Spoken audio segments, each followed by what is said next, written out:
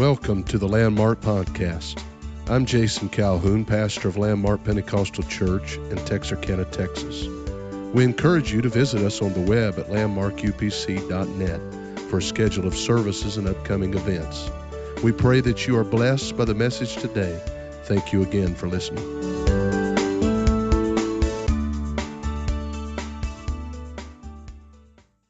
Esther chapter 4 and verse 1, when Mordecai perceived all that was done, Mordecai rent his clothes and put on sackcloth with ashes and went out into the midst of the city and cried with a loud and bitter cry.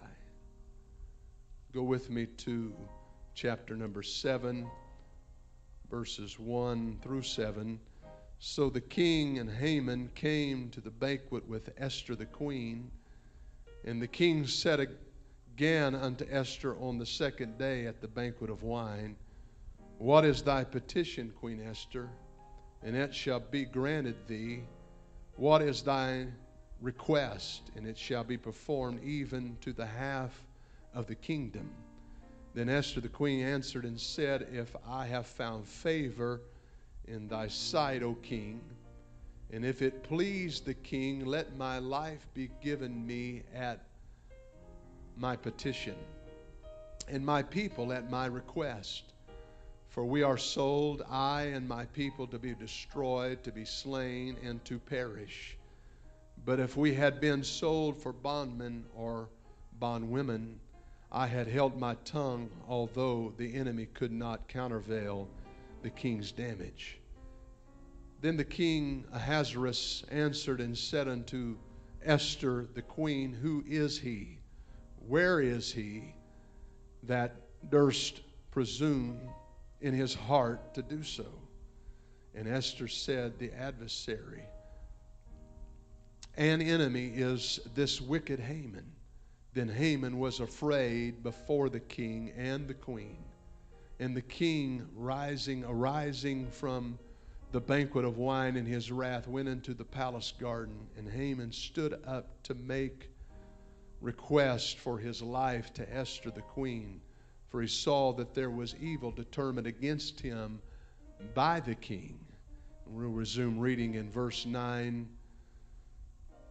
And Aharabona, one of the chamberlains before the king, behold also the gallows 50 cubits high, which Haman had made for Mordecai, who had spoken good for the king, standeth in the house of Haman. Then the king said, Hang him thereon. So they hanged Haman on the gallows that he had prepared for Mordecai. Then was the king's wrath pacified. And let's look at chapter 9, a couple of verses there. Verse 22. And as the day wherein the Jews rested from their enemies, and the month which was turned unto them from sorrow to joy, and from mourning into a good day, that they should make them days of feasting and joy, and of sending portions one to another, and gifts to the poor. And the Jews undertook to do as they had begun, and as Mordecai had written unto them. I want you to notice verse 22. It says, And as the days wherein the Jews rested from their enemies, and the month which was turned, everybody say turned unto them from sorrow to joy, and from mourning unto a good day. I want to preach for the next little while upon this subject, a turnaround strategy. A turnaround strategy. How many believes that God is a specialist in turning people's lives around? That was kind of weak. I wonder if there's anybody else here that believes that. You believe that God is a specialist in turning people's lives around. He really is. Praise the name of the Lord. And I just want to preach about a turnaround strategy here today. Let's lift up our voices to the Lord once again and pray for His blessing and His help, His anointing and His touch upon this service. Jesus, We do need you. We need your strength. We need the power of your Spirit. We need your anointing to rest upon us here today. We're praying, God, for the blessing and the touch of the Holy Ghost. We're asking, God, that you would move and move mightily in this house. We thank you, God, for your presence that we feel in the anointing that is here. And I pray it would continue in the duration of this service. We thank you for it. In the name, it's above every name, the name of Jesus. Would you clap your hands again to the Lord and give him praise with me? Thank you, Lord. Thank you, Lord. Thank you so much for standing, and you may be seated. The term turnaround is used as it relates to revolutionary changes, whether it be in a business or corporation or company, perhaps even in a government, a nation, or in its politics. But as it relates to us this morning, it could even be more personal. It could be an individual's life that experiences a turnaround. Many times, and especially here lately, you hear economists talk about a turnaround in the economy. And you hear in the news or read about CEOs turning things around in their company and having a strategy to do so. And you also hear about political leaders discussing what they may do in their leadership to turn things around for a nation, and particularly our nation. So many times in a period of decline, a business will fire the existing CEO and maybe even hire a new one to replace him, or perhaps they will make changes in their marketing department. And it's all in an effort to initiate a turnaround, to initiate a change that they feel needs to take place. A turnaround is needed when things cannot continue on their current path without a collapse. Things cannot continue to go as usual. The status quo cannot continue to be observed. Usually you hear the word turnaround when things have reached a critical mass, when things as they are routine suddenly are no longer acceptable, when current practices and procedures and ways of doing things are no longer working, and the desired results are no longer being achieved.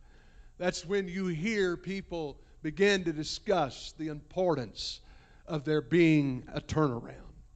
Can I tell you in our text here this morning that things had reached a critical mass at this period in Israel's history?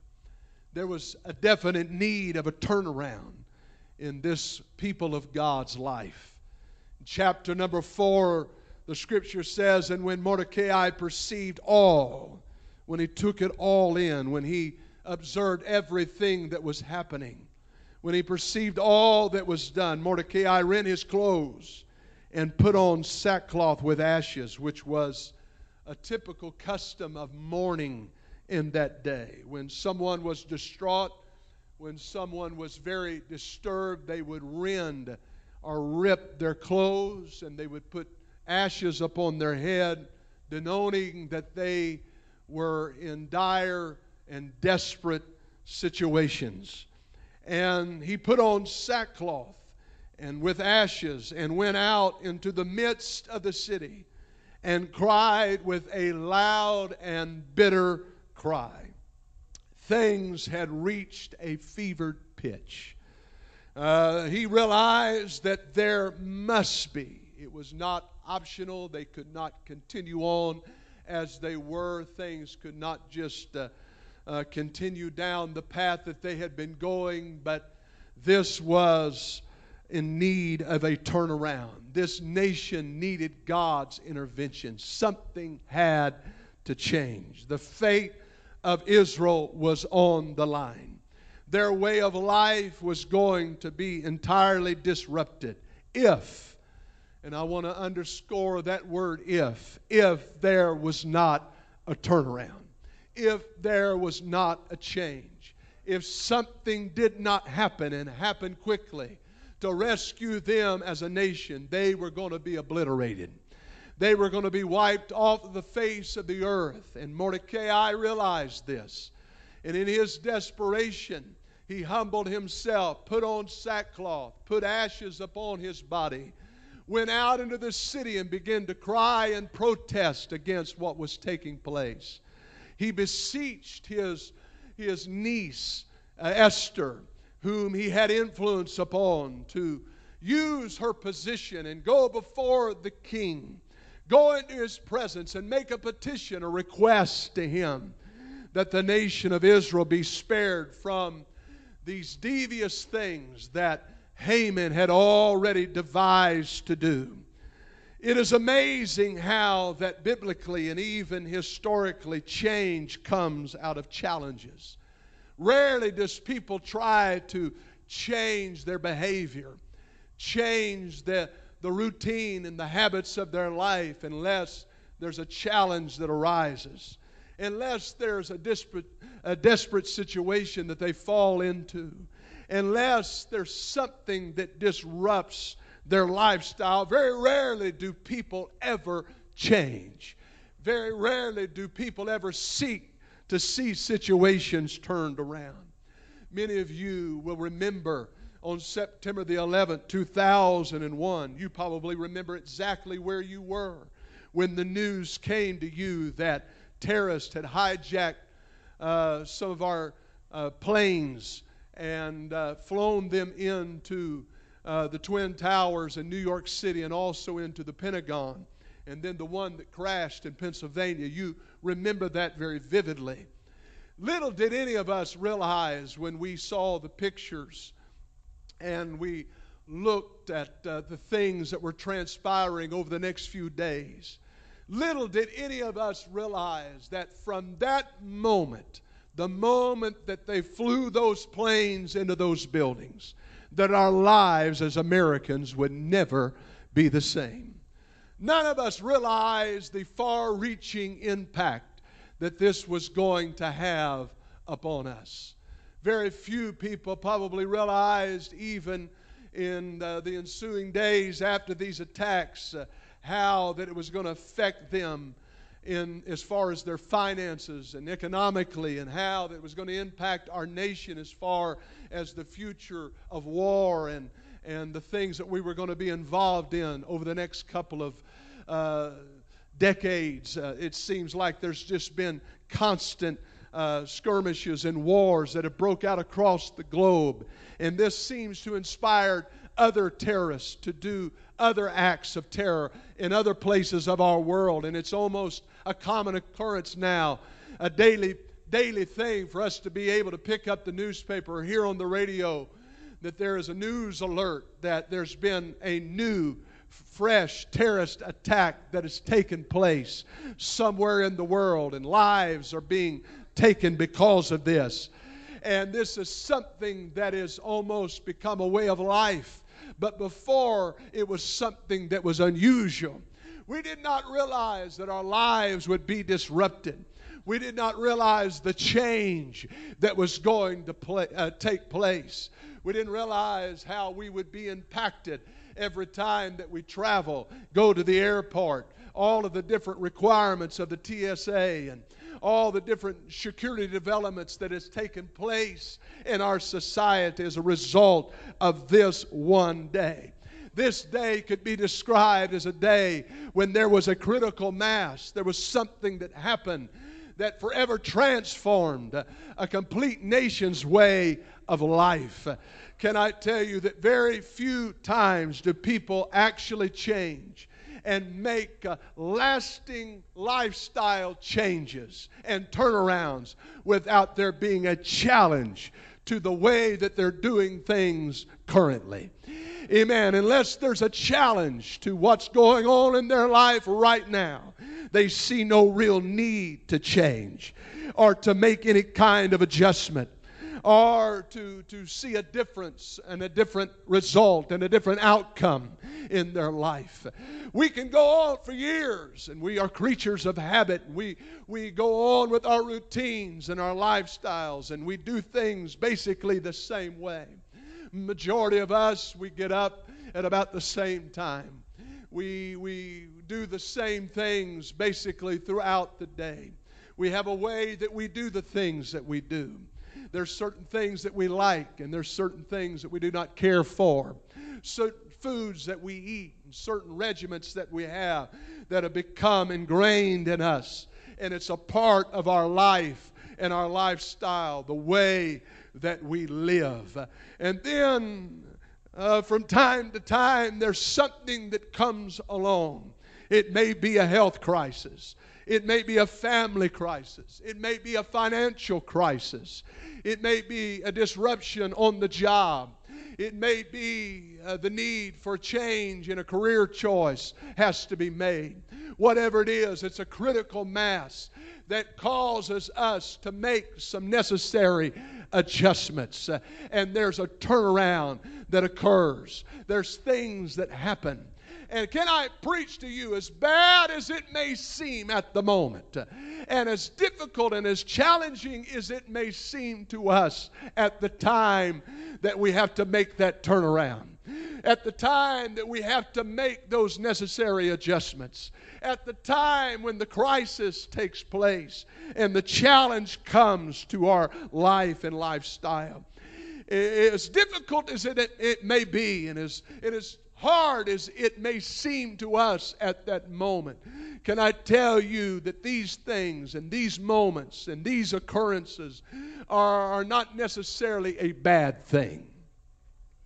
I want to let that settle in and trickle down through the various levels of your consciousness and into your heart here this morning, and help you to realize that just because I'm faced with some challenges, just because things have reached a point where I cannot go on like this any longer, just because I'm faced with some issues that I realize they have to change for me just to merely be able to survive, that I cannot continue down this path without there being a collapse, without there being something that is going to totally be destroyed as a result of me continuing on. A relationship may be destroyed if I continue down this path. Amen. My finances are going to feel the consequences of it if I continue down this path. My life and lifestyle is going to be put in a jam if I continue down this path. And we are confronted with this critical situation where we have to make a choice. We are faced with the challenge of making some changes, and that is not always a bad thing. Matter of fact, the Lord sometimes allows things to come into our life as agitators, amen, to create a desire, to create a sense of urgency, because you wouldn't have gotten there on your own. You wouldn't have reached this point by yourself, but something had to happen. And aren't you thankful that God cares enough for us? Oh, he could have let you go on, Jonah, but he sent a storm and he prepared a well. He could have let you go on, Samson, amen, but he allowed there to be some changes in your life that weakened you so that you would realize your strength was not in yourself, but it was in God that anointed you with that strength. Amen. Israel, time and time again, you see throughout their long history, they were faced with challenges of famine. They were faced with challenges of pestilence. They were taken into captivity, and over again, God, what was he trying to do? He was trying to bring them to a critical mass where they would realize, hey, we can't go on like this. There has to be a change. We got to see rainfall again. God's got to do something about removing and eradicating these pestilence in our lives. God's got to help us with the massive enemy that has came against us.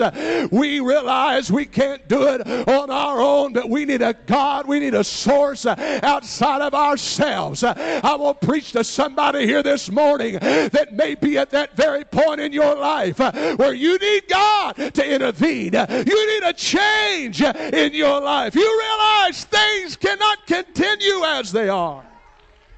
Hallelujah. Glory to God. Glory to God. Thank you, Lord. Amen. It was President John Fitzgerald Kennedy that stepped to the inaugural podium, and he began to, in January the 20th, 1961, he began to give a very inspiring speech that we many times quote phrases from still to this day. This was at a time when it seemed like America was being outpaced in many areas. The Russians had already sent a man into space, and we were falling behind, it would seem, in the space program, and there were other areas where we had been somewhat status quo and just rocking along average and not really being the leaders that we were capable of being in the world. And so he wanted to inspire and spark desire and a fervency in the hearts of young Americans. And he stepped to the podium, began to give this speech. And in the speech he said this. He said, "We shall pay any price, bear any burden, meet any hardship, support any friend, and oppose any foe to assure the survival and the success of liberty. This we pledge and more." In other words, if this doesn't get the job done, we're willing to do even more than this. This is just the minimum of what we're willing to do. But we do realize that as a country we've come to a critical mass, and we have to make some decisions and choices, and they're not all going to be easy decisions and easy choices for us to make. It may require that we go beyond the norm and make some sacrifices that we have not made in perhaps many years. And we're going to have to go back to bearing burdens that maybe we were not comfortable with bearing, and paying prices that we have not in recent history been comfortable with paying. We may have to stand up against enemies that we have been fearful of, but we will not shrink away. We will oppose any enemy, and we will be willing to do whatever to assure not only the survival, but the success of liberty. We want liberty to grow. We want it to go forward. Well, if I could take this illustration from history and use it perhaps as a template for you and I and our lives and where we are, and an example to inspire us and to help us to realize that we as a church, we as people of God, we all get into a place of being comfortable. We all can reach a place of complacency. We all can reach a place that when we come to God, God has blessed us. God has afforded us things that we did not have before. And God has given us a pretty comfortable lifestyle. And things have happened that even we realize that it's far beyond what we even dreamed about and even realized could take place in our lives. And things has been good, and God has been good to us. Why is it that we, amen, like many examples that we have in the Word of God, why is it? It's just a part of our human nature, I suppose, but I don't think that it has to be this way. Why is it that God has to strip people down to get their attention? Why is it that God has to send a storm into somebody's life to get their attention? Why is it that God has to allow some comforts and things to be taken away from them in order to get their attention? And nobody is inoculated from that. Nobody, amen, is above and beyond that. I'm going to tell you, one phone call can cause your world to go spiraling out of control. One day can change everything for you. I read about Samson. One day he's carrying the gates of Gaza on his back up a hill. Amen. He's got all the strength. I'm going to tell you, he's got the world by the tail. Everybody in the land is fearful of him. Everybody recognizes he's an anointed man. He was a great judge over Israel. He's a formidable foe. He's somebody that you don't want to mess with. But in one night, I'm telling you, in a 24-hour period, he went from carrying gates of Gaza on his back to laying flat on his back without any might or any power at the hand of Philistines. He was, his eyes plucked out, and he was placed grinding in a meal for those Philistines. And and he was sport for them, and they made fun and mocked him. They went from shaking in their boots at Samson to pointing their finger in laughter at Samson. It turned around that quick. It happened that fast. And it can happen that fast in any one of our lives. Nobody is inoculated from it. Nobody reaches a point that you're above it. Nobody gets beyond it. You just understand that things can turn around. Things can change in a moment. And it's in those times when we realize, hey, I need to get a hold of God just like Samson did. It's during those situations that we realize, hey, it can't go on like this. Amen. I'm going to perish. I'm going to die. I'm going to be wiped out. Things is going to get worse, not better, if I don't do some changing. And some things don't change in my life and turn around in my life. I cannot go on. Amen. Amen. It's important that we realize that. We take inventory of our lives and realize that, hey, I need God to turn some things around for me.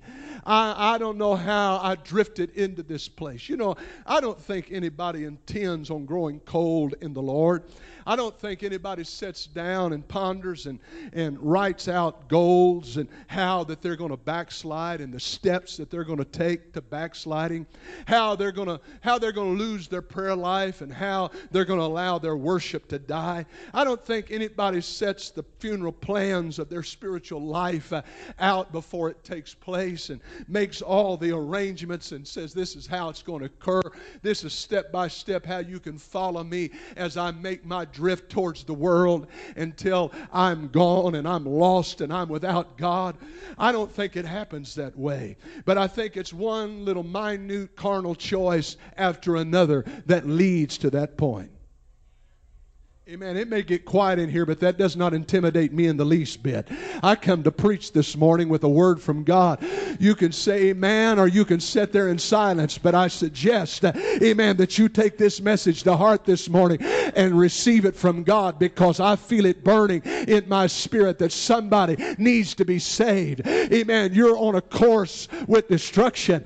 You're headed down a dead-end road. Amen. And if you don't realize and make some changes and make a U-turn and a turnaround, amen, things isn't going to work out so good for you. You may feel like you got it all together right now, but you just remember it can all turn around in just a moment. Amen. Praise God.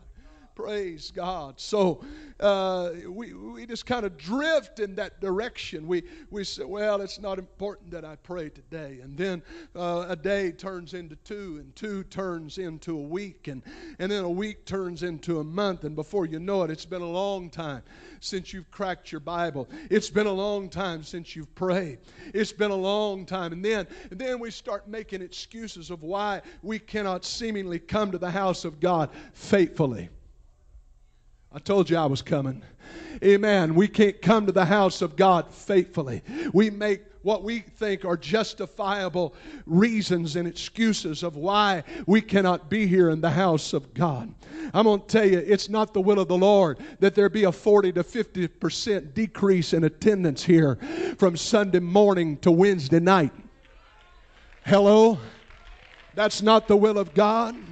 That is not acceptable, and that is not apostolic. The Bible that I read said, so much the more as you see the day approaching. Amen. You need to man up and realize that I have got to be the leader. I've got to be the person that takes it upon myself, the responsibility of being a man of God or a woman of God. And if I don't do so, then my children are going to suffer the consequences.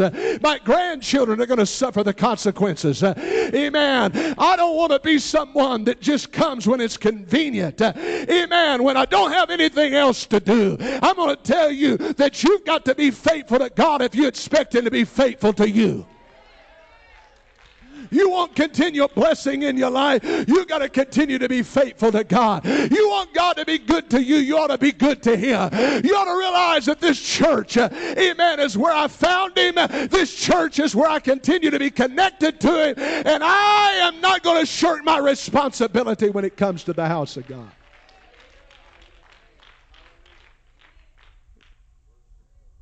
It's not right to be sporadic. It's not good to be spiritually sporadic. It's not healthy to be sporadic. It's that up and down, in and out, on fire 1 minute, have to send it out and all points bulletin for you the next minute, wondering where you're at, what's going on. Amen. I get the feeling sometimes if I didn't stay right on some people and hound them all the time, that they never would make it. They never would live for God. They never would faithfully serve the Lord. I'm going to tell you something. That is not acceptable. You got to fall in love with this. You got to get a hold of this with all your heart. Amen. You got to desire it. Well, you can convince yourself, well, I'm doing pretty good. Amen. I'm going to tell you something. You may be doing pretty good, but you're putting seed in the ground as we speak that is not going to come up too good. And it's not going to give the harvest and the result that you're looking for. So you better realize right now, I got to make a turnaround. I got to make some changes. I got to get the right seed in the ground. I got to start doing the right things. I got to start worshiping again. I got to start praying again. I got to start reading my Bible again. I got to get back in the book again. I got to get back to the house of God again. I got to be a consistent Christian again. Oh, don't come in here with your smug attitude, amen, and your spirit of pride and think that it moves me one little bit. That doesn't move my needle in the least. Amen. I'm going to tell you right to the whites of your eyes that you're wrong. Amen. If you're not faithful to God. Hallelujah. Praise God. Praise God. Praise God. And it will come. You mark it down. It will come to a critical mass. It will. Amen. It may not be today. It may not be tomorrow. It may be in the judgment. Wouldn't that be terrible?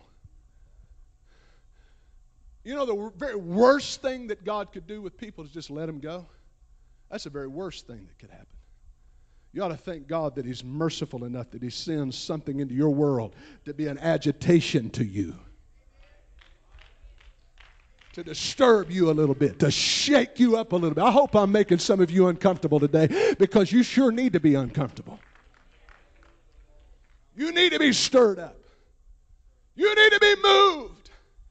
Because obviously, amen, you don't realize that you're headed headlong in the lake of fire that's burning. The Bible says a flame that cannot be quenched. It tells me that there will be those that will beg for one drop of water to be soothed. Writhing, screaming, gnashing at teeth, the Scripture says. That's the hell I'm talking about. And you know what? The fantastic thing is that you don't have to go. The Bible even says that if you go to hell, you'll be an intruder. I said an intruder. Praise God. Amen. While I'm on it, there's been those that have said that I don't preach against sin enough. Well, amen, wonder where they're at right now. I'm preaching against sin. Unfaithfulness is sin. I said unfaithfulness is sin.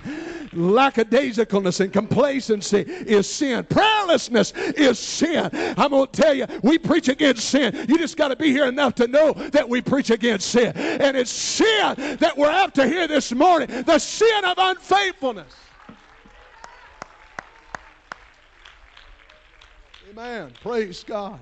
430 years in Egypt. 430 years. Now I realize the whole entire 430 years you can be seated was not always the struggle that it was towards the end.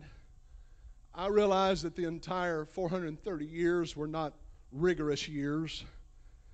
But the Bible says in Exodus,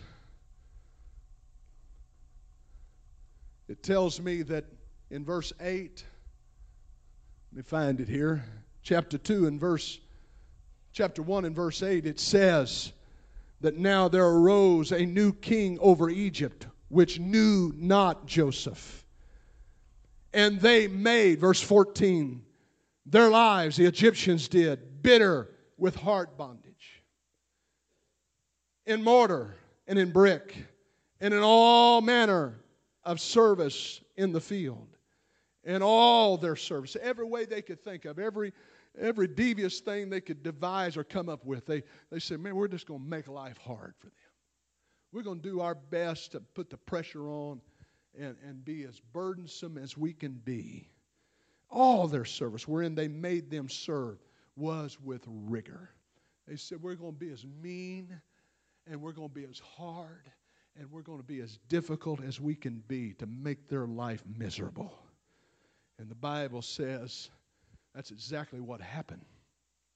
But you know, that was all for a purpose, and that was all for a reason, because the Scripture lets me to know that God wanted to deliver them. He wanted to fulfill the promise that He had already made to Abraham, that He was going to make them a mighty nation. He was going to bring them out of bondage. He was going to bring them back out after a certain period of time. There was going to be some great things that was going to happen for the nation of Israel that was still lingering in the future, that was promises that God had in store for them, but yet they were not receiving them because why? They were complacent where they were at. They were satisfied with living and getting by and surviving and scratching out an existence in Egypt. And then finally, when this begins to happen, they're ruled with rigor. And there begins to be things planned against them to try to push them down and suppress them. And they're living underneath this oppression. The Scripture says in verse 23 of chapter 2, and it came to pass in the process of time that the king of Egypt died, and the children of Israel sighed by reason of their bondage. And they cried, and their cry came up unto God by reason of their bondage. And God heard their groaning, and God remembered His covenant with Abraham and with Isaac and with Jacob. And God looked upon the children of Israel, and God had respect unto them. Amen. Now, most of the time when we hear about respect, we hear about respecting the things of God. We learn about respecting the house of God, men of God, different things like that. But you ever wanted God to respect you? You ever desired God to have respect for you? The Bible tells me that God had respect unto them when they began to desire Him. Amen. The turnaround doesn't take place until you turn around. Amen. I said the turnaround, God's intervention doesn't come to pass until you begin to intercede, till you begin to cry out, till you get desperate for God, until you're willing to make the turnaround in your life. You can't expect God to move and to work and to do the things that He has promised that He would do with your just casual attitude towards the things of God. You've got to get to the place that you say, God, I'm willing to do whatever. I'm willing to submit. I'm willing to open up my heart. I'm willing to yield. I'm willing to surrender all. I'm willing to come to an altar and lay it all down, whatever it takes. That's how you got in this thing, is you came to an altar and you died out to your sin. You came to your altar and you said, God, I'm willing to give up whatever I must give up. I'm tired of this old life. I'm tired. Does anybody identify? You was addicted. You were a drunk. You were a drug addict. Your life was a mess. Your marriage was on the rocks. You had problems here and there all through your life. And you said, God, I need to turn around. And the turnaround came when you turned around. The turnaround came when you repented. The turnaround came when you cried out to God. The turnaround came when you began to seek the Lord. That's when it happens. It's when we turn around and say, God, I need you. God is able. He's not deficient in anything. I said He is not deficient in any area. He's not weak in any area. The onus is not on Him. We're not waiting on Him. We're waiting on people to make the turnaround and to make the change and to do what is necessary to see God move in their life. Hallelujah. Somebody determines to get God's attention. As long as there's no pain, as long as there's no hardship, as long as there's no real struggle, as long as there's no loss. Amen. Sort of feels like God's accentuating this sermon. Go ahead, God. I'm just joking. God doesn't have anything to do with that. Besides, He's allowing it to happen. But it doesn't have anything, let's say it this way, it doesn't have anything to do with my sermon this morning, but God did put this sermon in my heart. But I think the rain was forecasted before He gave this to me, so it really doesn't matter. I'm glad you're still able to smile this morning. Because it's hard to say amen or sick 'em to a dog that's eating your britches legs off. I understand. But as long as there's no pain, and as long as there's no hardship, and as long as things are good, our tendency is, and I'm talking myself included here, our tendency is to kind of get slack. Kind of, well, you know,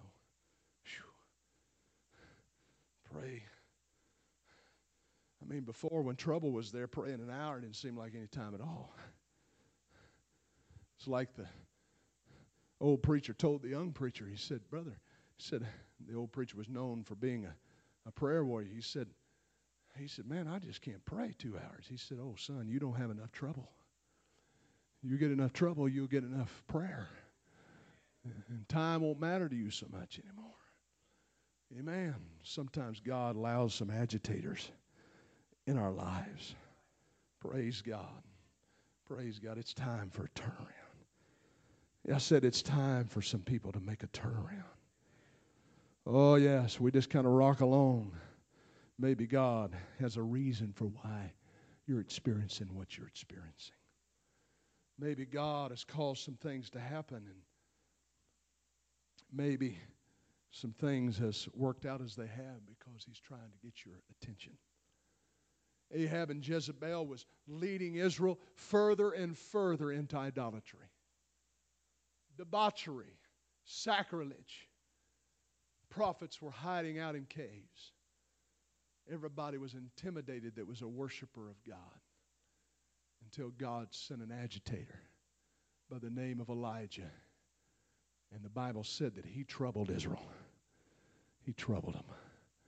He troubled that king. He walked right in to where the king was and began to trouble him with his words and with his message.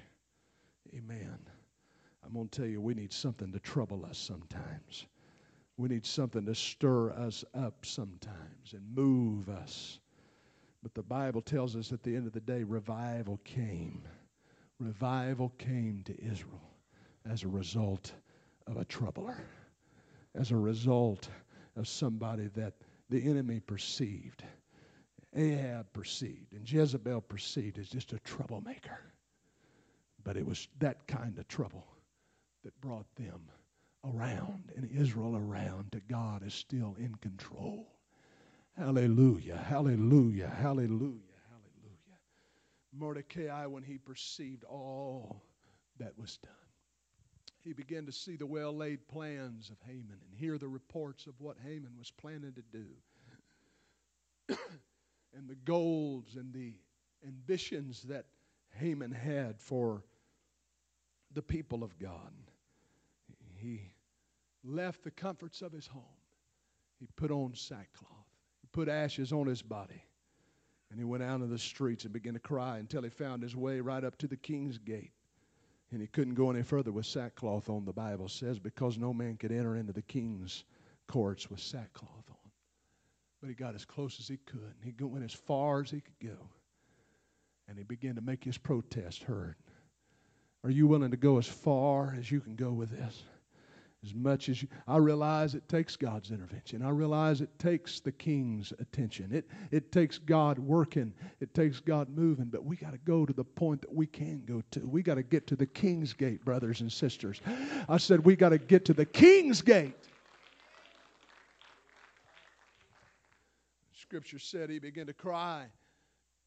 And he told Esther, said, you didn't think that you got placed in that position so that you could just prance around the palace and enjoy all the amenities here, do you?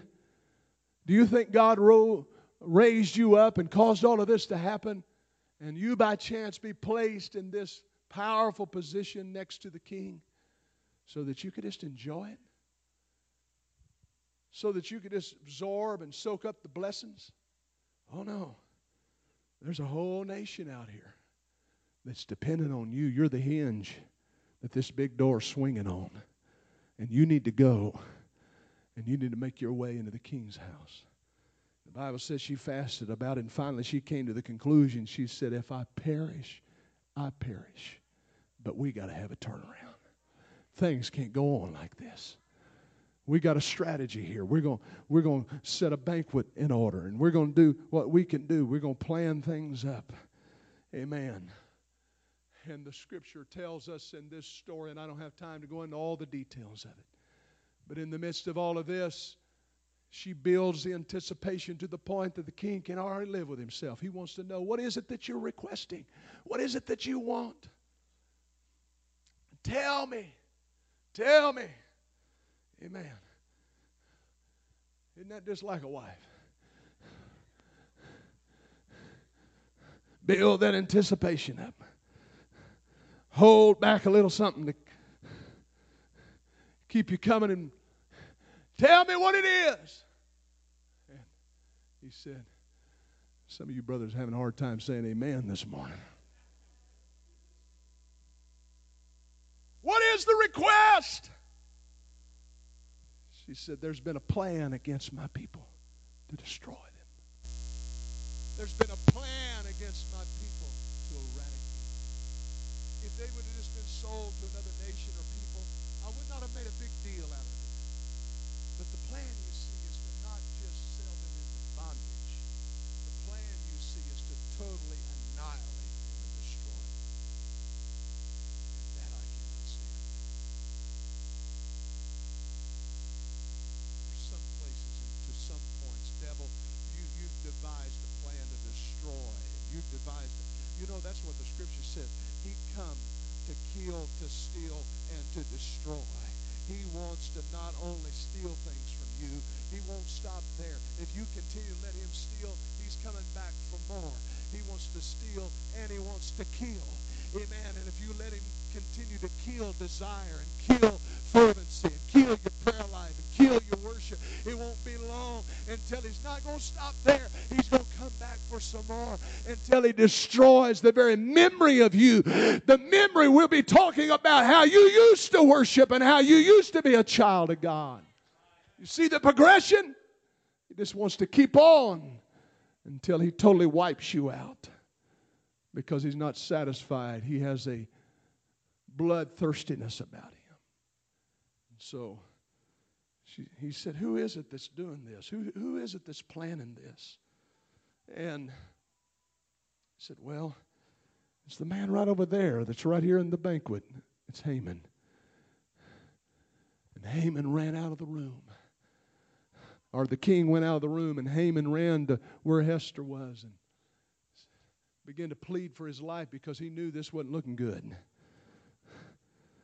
And there was a chamberlain that finally cleared his throat and got up enough courage to come and said, well, King, I just have to tell you that Haman, he's been building a gallows over at his place. Matter of fact, it's right in his backyard. And he knew exactly how high it was and how big it was. And he was going to wheel this out in Main Street if you allowed him to. And he was going to hang Mordecai by that. That's the plan he had. And the king said, go get it. And then I want you to hang him by the gallows that he prepared. You talk about a major turnaround. You talk about a major turn of events. You talk about a situation being totally turned on its ear. This is a wonderful illustration of that until the Bible says, as the days wherein the Jews rested from their enemies, and the month was turned unto them from sorrow to joy. They were all under distress. They were in sorrow. They were desperate. They were crying. And all of a sudden, they went from mourning to having a good day. They went from being in sorrow to possessing joy. That's what God wants to do for some. And it all happened in a moment. It doesn't matter what the enemy has planned. It doesn't matter what the devil has devised. In a moment, right here today, it could happen before we leave this place that somebody experiences a total turnaround. somebody gets a hold of a total turnaround in their life. And God is able to do that. I said God is a turnaround strategist.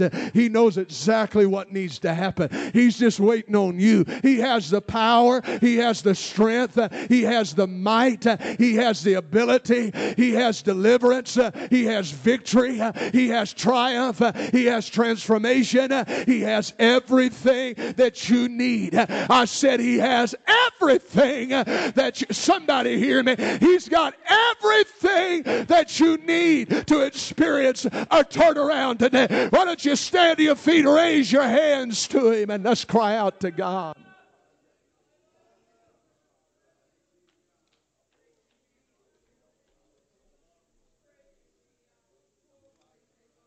Come on, let's really cry out to Him, church. Thank you, Jesus.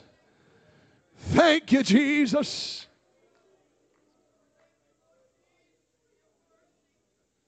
Oh, yes, God. I need a turnaround. I need a turnaround. I need a change in my life. Oh, I need to experience a difference today. Hallelujah, hallelujah, hallelujah. God, help us. Help us. I feel the Holy Ghost here this morning. Let's pray one with another right now. Would you reach over to a brother or sister in the Lord, or maybe a family member, and let's pray together. Let's seek the Lord together right now. Thank you, Jesus. It's turnaround time. It's turnaround time. I'm going to get some things back. I don't know how I ended up here. I don't know how I got to this point. Started out, it really wasn't what I intended. It wasn't my plan to end up in this place.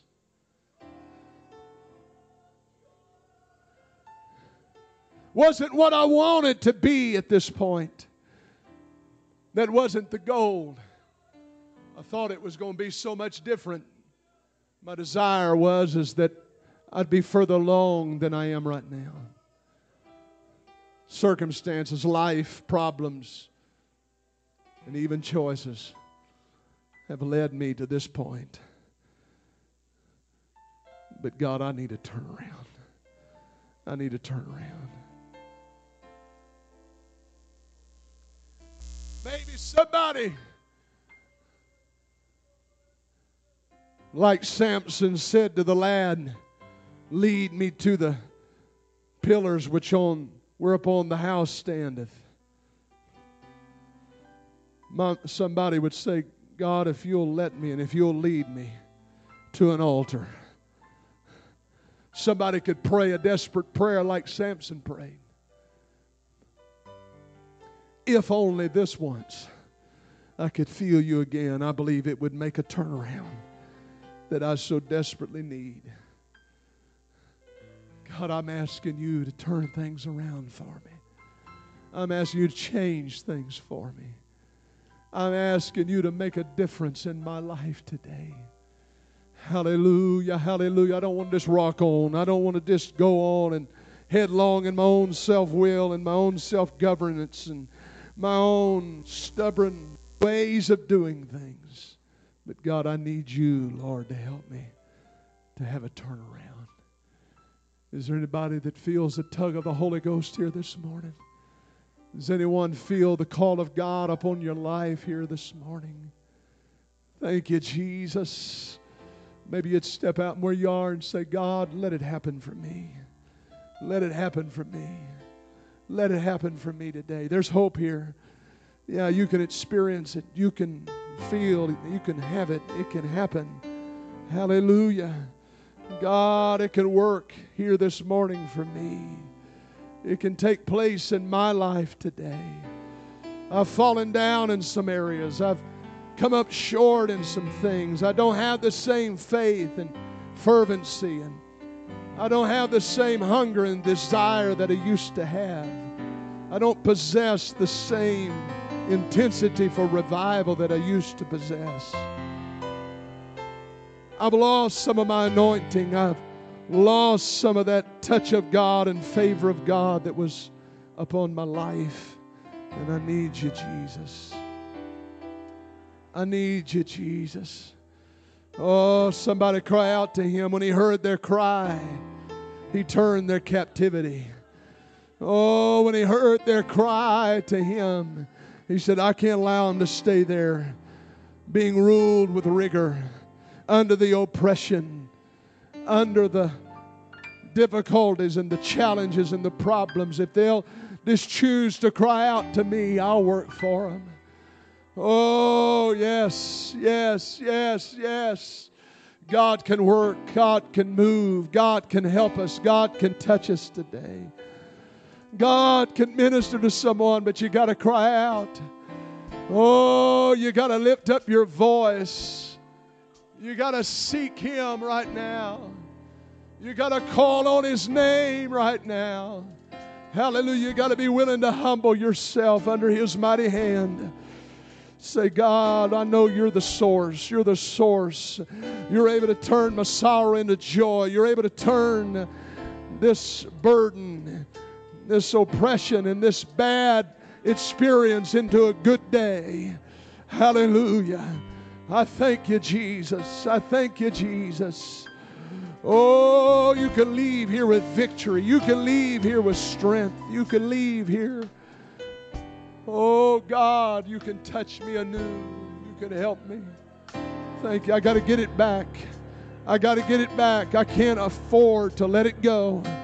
I got to get it back. I got to fight for it. I got to stir up some spiritual fight in me and spiritual desire in me that I haven't had stirred up in a long time. Oh, yes. Hallelujah.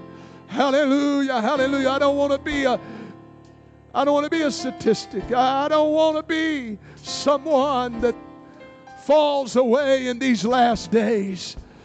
Oh, I don't want to be a part of that number that walks away, but I want to be one of those that stays planted, stays fervent.